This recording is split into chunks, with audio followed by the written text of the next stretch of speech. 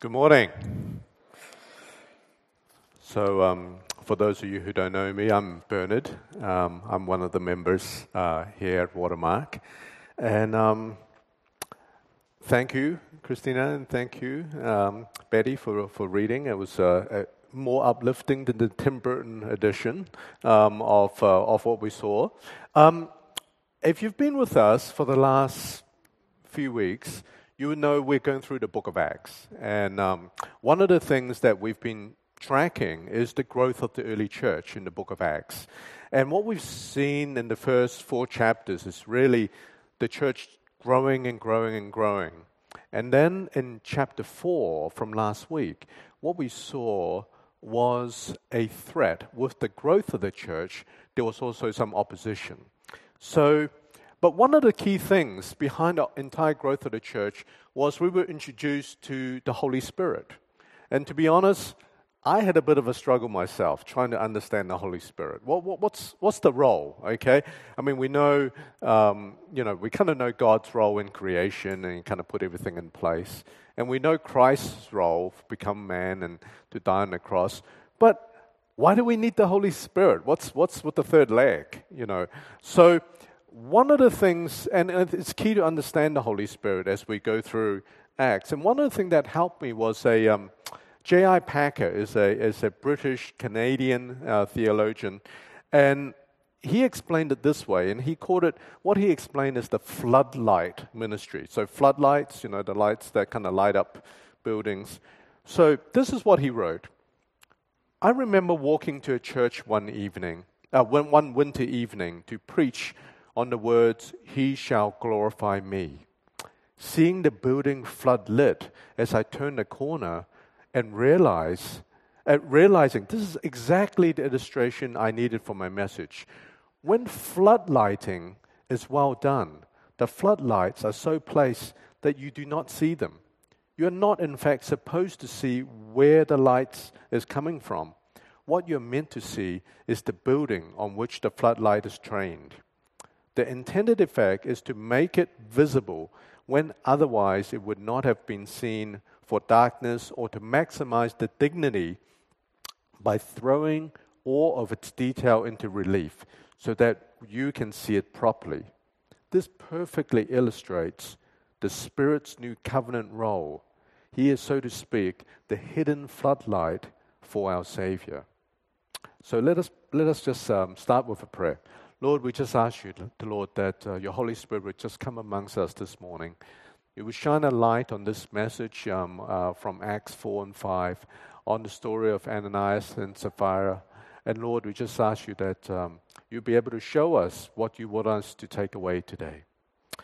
So last week, if you remember, Chris gave a really quite good summary of the first 7 chapters of Acts. Basically what he said is, chapter 1 to 4, chapter 1 to 3, we saw the early church growing. You see things like there was 1,000 new converts, there was 3,000 new converts, and in chapter 3 there was 5,000 new converts. So basically it's just growing in the thousands, okay? Now chapter 4 last week you saw was an introduction of some opposition. Where there's growth, often there's opposition. And what chapter 4 to 7 tells us is really Luke, the author of Acts, warning us about the oppositions that the early church faced. And the reason he told us about this is because we are going to face similar oppositions as the church grows, as we go into ministry and as you spread the gospel. So what we saw is initially, in chapter 4, the threat was external to the church. They were kind of the high priests and the establishment and the high priest's family, and basically the Jewish authorities that didn't like seeing this new fledgling faith coming aboard, and then actually people leaving them to go to become Christians. Now, what we see in chapter 5 is something quite different. So maybe we can go to the next slide, the table of content. Maybe I should move over here a little bit. What we see here in chapter 5, so what I want to go through today is in 4 sections. One is the sharing community. We just want to start and explain it at the end of chapter 4, what that looks like. And then the second is the threat from within. And then I'm going to talk about the sin beneath our sins, and then the ultimate Barnabas. So let's move straight into the sharing community. What we see in the latter half of chapter 4 is a new radical community. You heard Marissa talking about one of the things that she appreciated most about Watermark was the community that we emphasize on. So what we saw was a young, faithful community that lived out its faith in a very authentic way. And what it did was it shared a lot of things. Now, when you originally read this passage and you say, well, people sold fields and gave to the poor, the first thing that comes into mind is this like communism, right? I mean, it's kind of like, sounds like something Lenin and Marx kind of thought up, right? Actually, if you just read a little bit into it, it is not, okay? So, and I want to just explain that because some people does have this misconception. Firstly, the people who sold the properties and the land and gave, they did it by choice, okay? If you read your communist history, there's not a lot of choice involved, okay? So generally, what happens in a communist state is the state owns everything, okay? There's no private property, okay? The state owns everything, and then you work a job and you get a salary, okay? What we see here in Acts is people still own properties, okay? And people still own private. So private property was still very relevant, but people gave and sold property voluntarily, okay? And then we actually saw a little bit later on that it talks about an individual's name as Barnabas, and it kind of uplifts Barnabas as the example.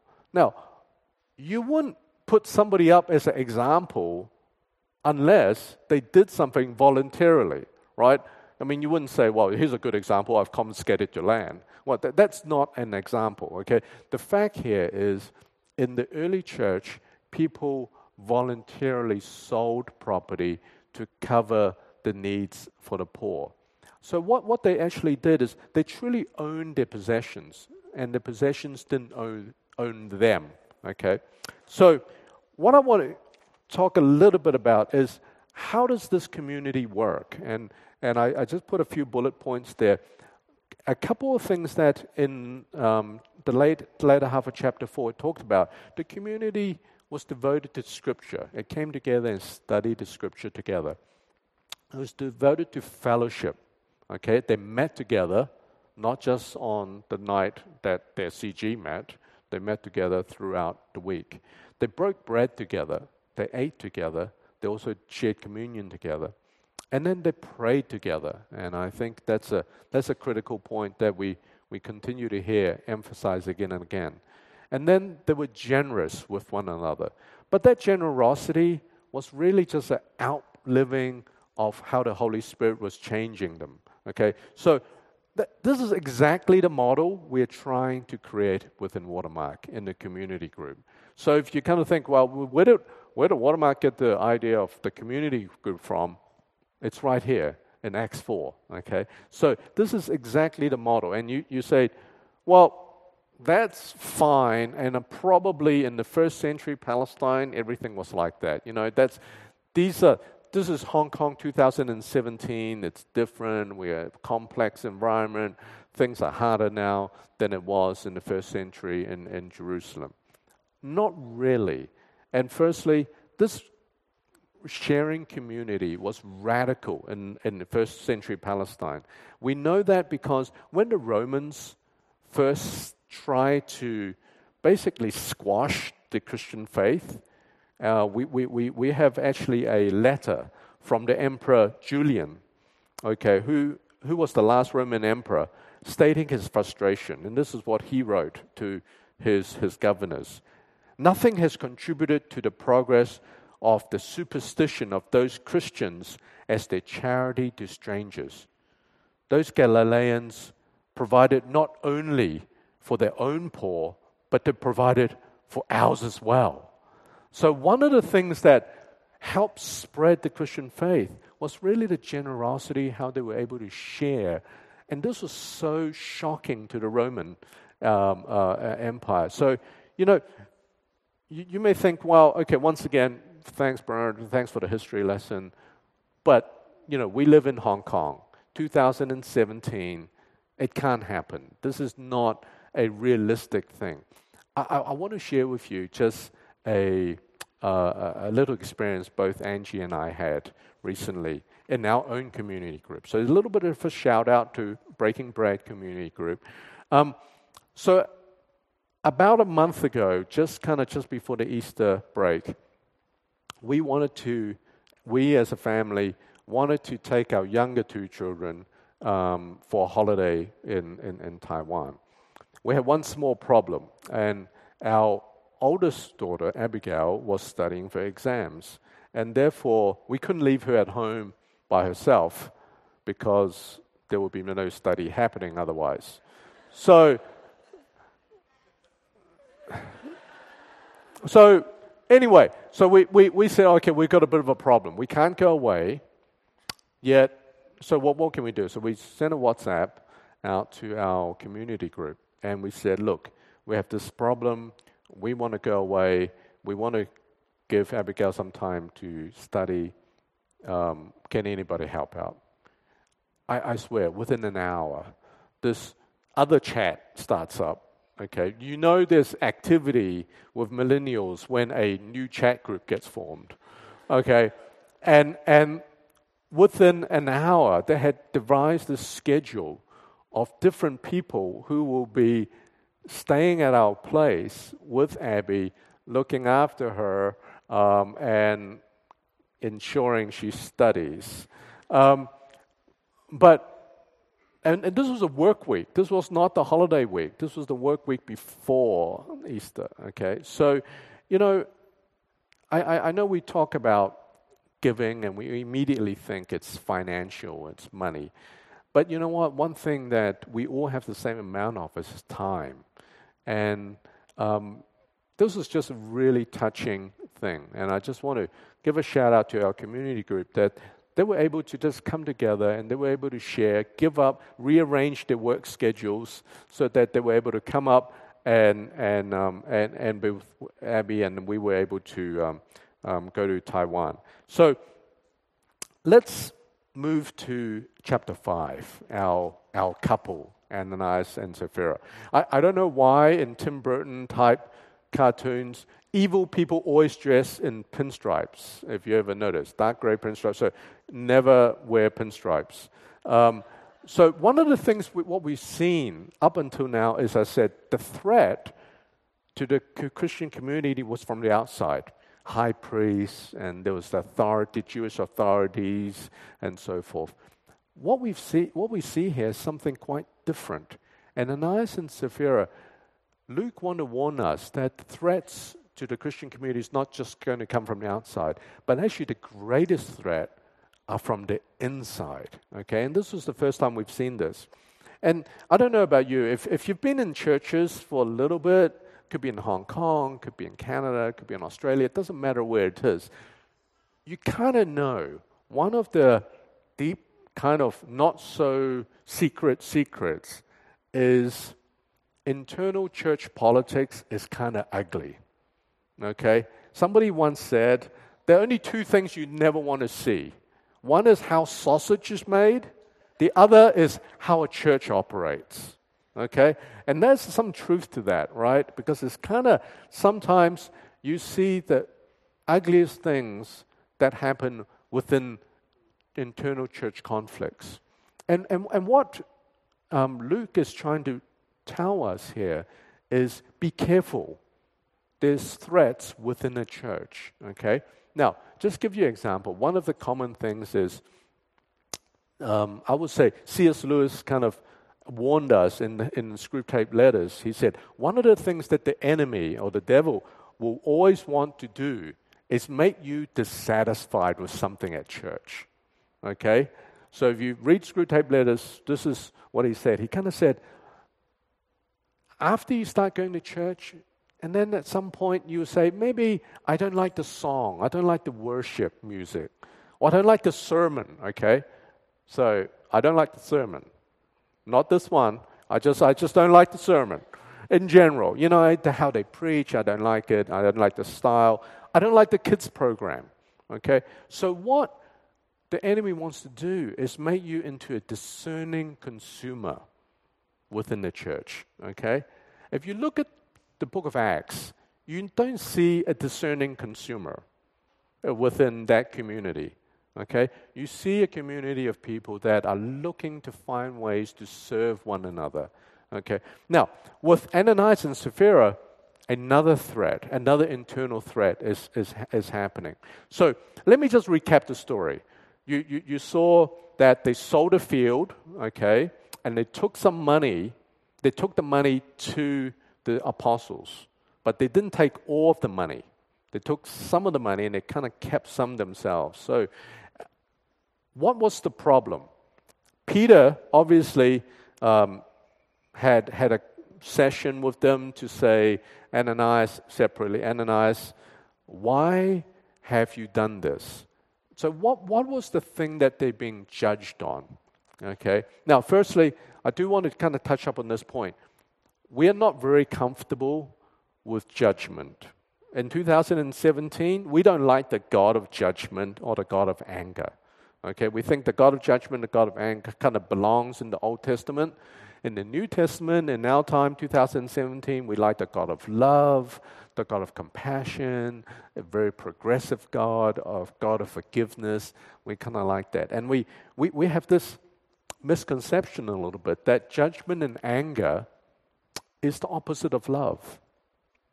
I just want to clear up that point. Judgment and anger is not the opposite of love. Hate is the opposite of love. And the ultimate form of hate is indifference. Okay? So judgment and anger is not the opposite of love. Hate is the opposite of love. And the ultimate form of hate is indifference. Let me just give an example. Just think about somebody you love. Okay? Could be your spouse. Could be your children if you have children. It could be a really good friend. And think for a moment that there's some bad influences is ruining his or her life. Okay? Some maybe a bad crowd, maybe some bad friends are just leading them astray down the wrong path. Okay? Now, are you going to say, well, I'm not going to make judgment.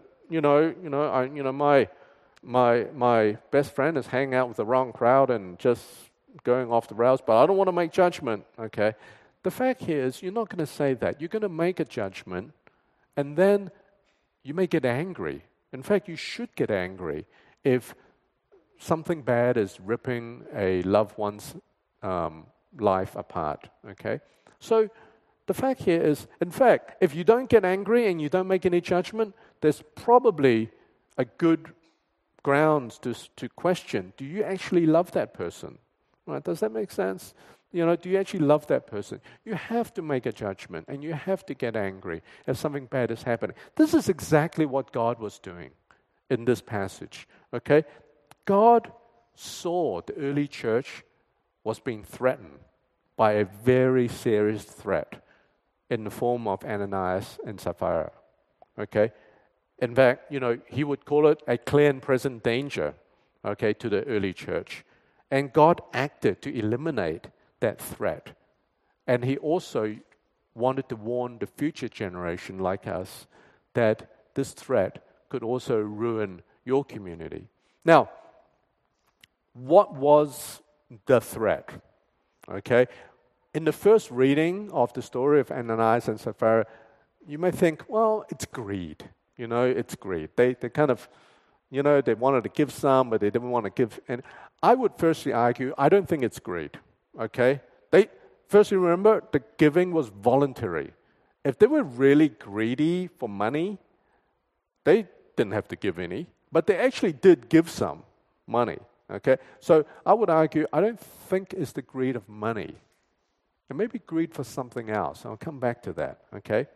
So what Peter actually told us in chapter 5, verse 4 is, you lied not to man, but you lied to God. So there was clearly an integrity issue, okay? So it was an integrity issue. So the word integrity came from a Latin root word, integer, okay? Those of you who are math majors or science majors, you know what an integer is. Integer is a whole number. In fact, those of you who got through grade 5 maths should also know what an integer is, because if you don't, there's a slight problem. Anyway, an integer is a whole number versus a fraction. Okay? So what does integrity mean? Integrity means there's a wholeness. Okay? The external is in line with your internal. So there's wholeness. It's not a fraction.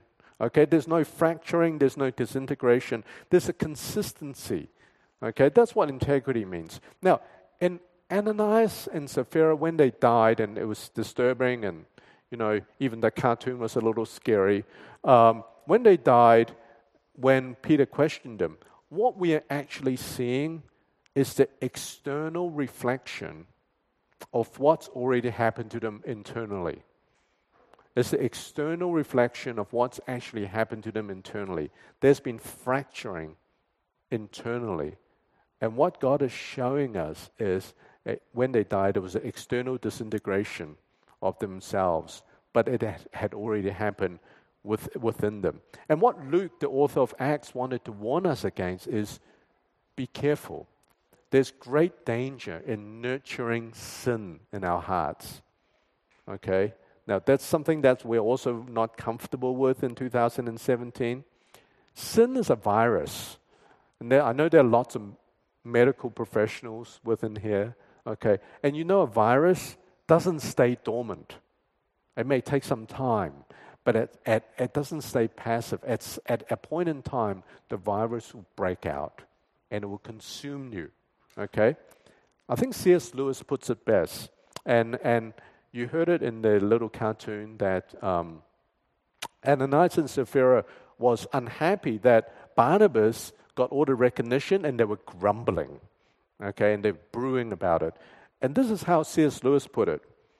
Hell begins with a grumbling mood, always complaining, always blaming others, but you are still distinct from it. You may even criticize it in yourself and wish you could stop it. But there will come a day when you can no longer.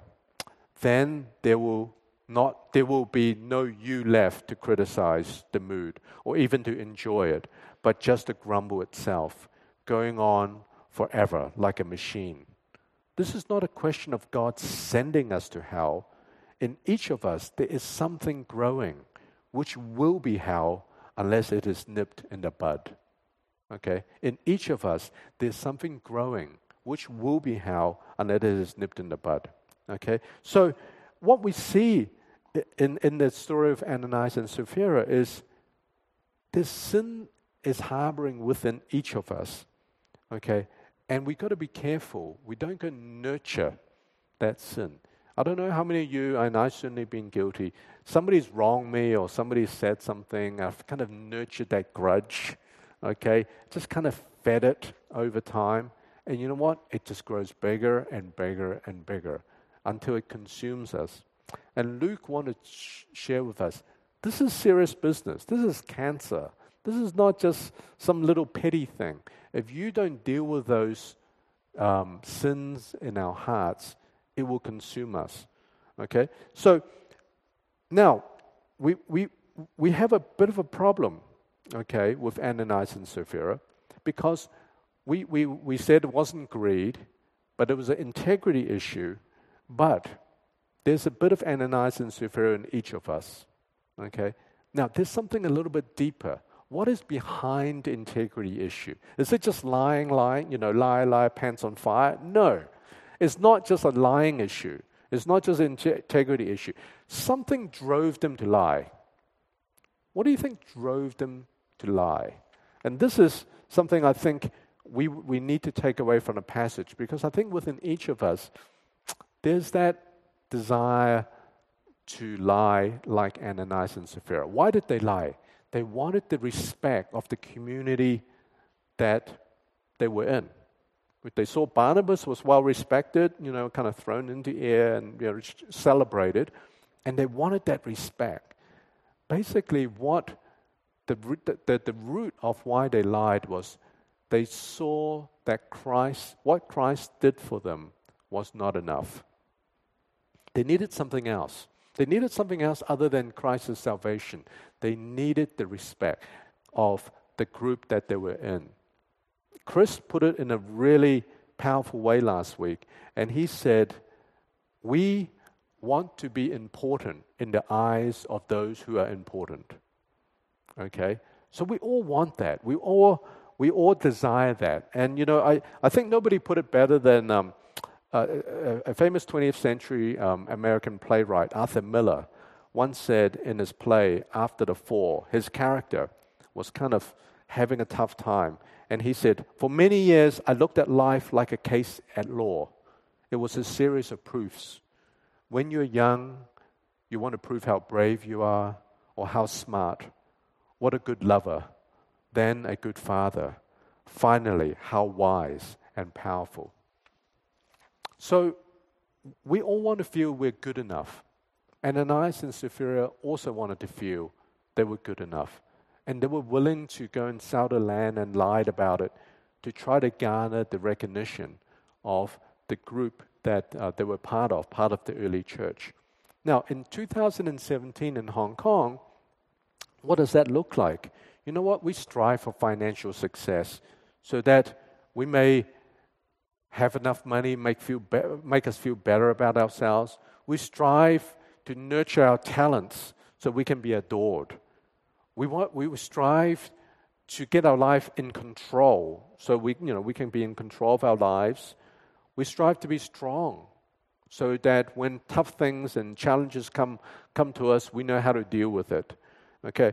Now, C.S. Lewis is probably one of the best-known theologians and philosophers that came out of England. But there's one other that I greatly respect, and it's a group of philosophers' name that you may know of called Coldplay. So, Chris Martin, my favorite Coldplay song is something just like this. Some of you may know it, some of you may not. I want to sing it, but I will spare you from it.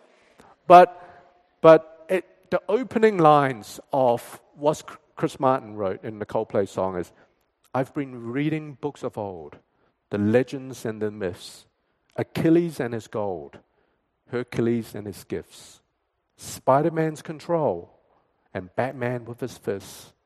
And clearly, I don't see myself up on that list. Now, at one level, it's about a young man trying to ask and to date this girl, and he feels like he doesn't have any of the qualities the girl is looking for. Okay? He's not rich. He doesn't have Achilles' gold. He is not talented. He hasn't got the gifts of Hercules. He's not in control of his life, like Spider-Man. And he's not strong like Batman. But as you go down to that list, you look at Achilles and his goal. Okay, we all desire to be adored in wealth. Hercules and his gift, we desire to be talented. Spider-Man's control. Look, we all know Peter Parker's got control issues, but so have we. And Batman and his fists, we all want to be strong so we can face anything that comes before us. And the final line there is, and clearly I don't see myself up on that list. I think those are the same words Arthur Miller used. I don't measure up. There are all these things that I feel like I have to be okay, to be justified, but I don't measure up. So, I don't know about you. I know Chris Martin is describing me, okay? But if you get a chance, jump on a Spotify later on and have listeners watch the video on YouTube because it comes through quite clearly what he's trying to describe. So, just to wrap up, now, on what we want to talk about today, what we saw was Barnabas was put as an example of how we should be. of how we should sacrifice our lives, our possessions, and our time for others. And then Ananias and Sapphira, the warning of how we shouldn't be and we should look out for it. But what gave Barnabas the power to put aside his own needs, his own insecurities, his own fears, and be able to sell the land and give to those that are in need? Well, 2 months prior to this incident, on a hill on Calvary, Christ died. Christ, who was supposed to be the ultimate superhero, okay, to free the Jewish people from the Roman occupation, he died on a cross. He was crucified. But 3 days later, he rose again. And after that, for 40 days, up until the Pentecost, he was with the disciples, he was with this early church community, teaching this early church community why he had to die. You know, Christ was meant to be the ultimate superhero. But if you look at the superheroes we know of, like Achilles, Hercules, Spider-Man, Batman, what do you see in common? Okay? What you see in common is their superhero-ness or their superpowers made them invincible, right? Hercules, you probably have a picture of Brad Pitt right now from Troy, but they were invincible. The reason they were invincible is because they were superheroes, okay? But what we saw in Christ was a very different kind of superhero, okay? He wasn't invincible. In fact, he became man, so he was vulnerable. So he was killable. Why did he have to do that? Because if he came in strength to deal with sin, we would have to die. Because the sin is within us. We are the perpetrator of the sin. And if he came in strength, we would not be able to survive. The reason why he had to be killable is because his superhero act was to swap places with us, to substitute to carry our sins. And Barnabas understood that. Barnabas saw that. And what Barnabas was able to do is he saw every day what Christ did for him on the cross, how Christ substituted for his place on the cross.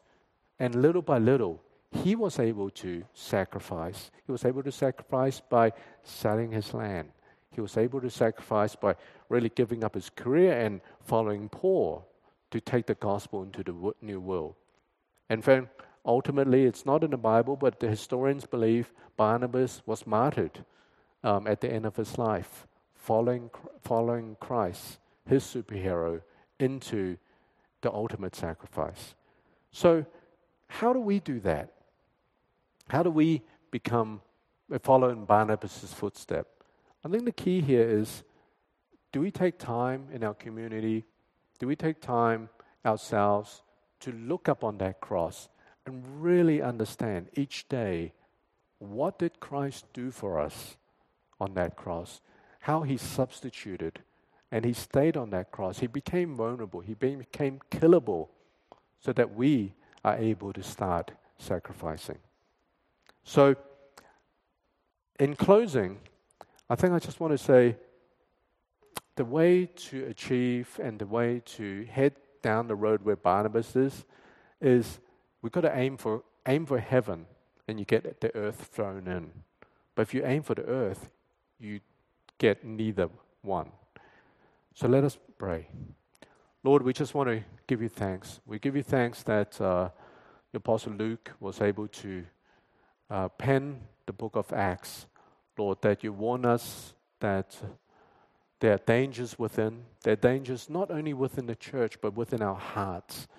That we are so hungry for recognition, Lord, that sometimes we're willing to compromise our integrity for it.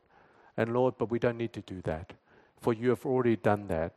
You have already given us the ultimate recognition by dying on the cross for us, that we are able to be freed from that continuous striving that we are so easily caught in Hong Kong in 2017.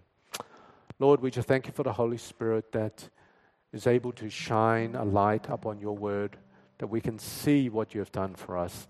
And Lord, that let us internalize that each day, that we may be able to start sacrificing for those that are around us. All this we lift up to you, Lord, in the name of our Lord Jesus. Amen.